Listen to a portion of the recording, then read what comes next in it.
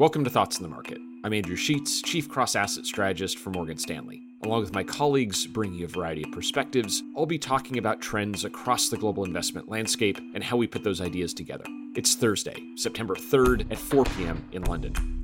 Global stocks were up 6% in August after gaining 5% in July, 3% in June, and 4% in the month of May. Indeed, the S&P 500 has risen in 9 out of the last 10 trading days. To explain this steady, almost mechanical rise in markets, attention is focused on the action of central banks, who continue to keep interest rates at record low levels and buy assets at a record pace. But I'm not sure focusing this much attention on central banks is right. As much as the steady rise of markets seems disconnected from the conditions in the real economy, I'd argue that actually they're more closely related. And going forward, that is a double-edged sword.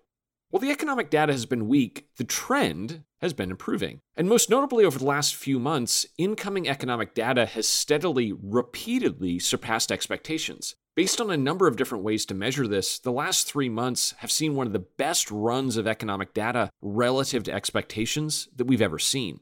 So viewed this way, what the market is doing is maybe a little bit less perplexing. The economy is a top investor concern. Data related to the economy has been much better than economists were expecting in July and August. And this has kept happening over and over again. This improvement, rather than any new policy that central banks have been enacting, might be the real story of this summer's strength. This matters as the summer ends and we enter the fall. If data continues to come in above expectations, markets can likely continue to grind higher, despite recent gains. But if that data slows or stalls, we think that loss of economic momentum would really matter, even though interest rates are still low and central banks are still buying bonds. In short, economic fundamentals still matter, even in a market like this one. Thanks for listening. If you enjoy Thoughts on the Market, please take a moment to rate and review us on the Apple Podcasts app. It helps more people find the show.